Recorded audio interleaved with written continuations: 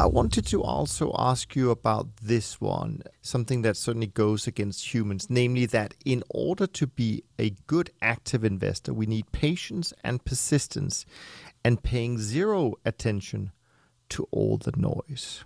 If you look at the predictors of moving human behavior, I like to put things in groups and make them alliterative. You may have noticed with my 4 C's.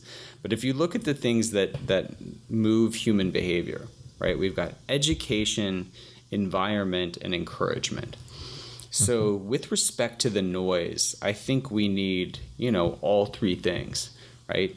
We need education. We need to educate ourselves on how to be informed consumers of financial media. When I started my career as a psychologist, the first group of people I worked with was women with eating disorders.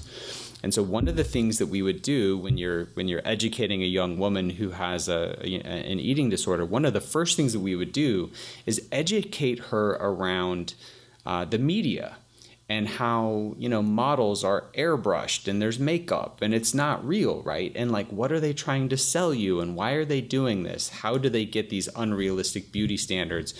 And we need to do the same thing with financial media. Most financial media is not put out in the world for you or I to make a profit, right? It's to get clicks and eyeballs.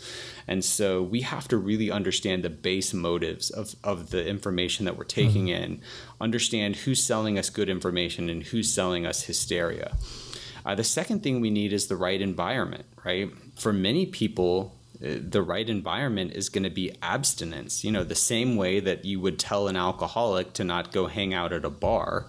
You would tell the average investor, you're going to want to leave a lot of this alone. You're not going to want to watch the news every day. You're not going to want to look at your statement 15 times a day. Robinhood, the free trading platform here based in the US, they just came out with some information about how often their average user is checking their account, and I'm going to mess up the exact number, but it was multiple times a day. And it's for the average person, that makes no sense. And you're just scaring yourself. So it's the wrong environment. And then the third thing we need is encouragement. So that might, for the average person, that might be a financial advisor.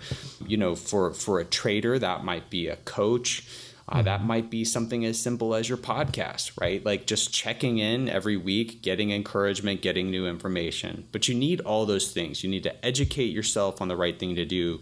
You need to put yourself in the right environment so you're not tempted to sort of latch on to noise that you shouldn't be attending to.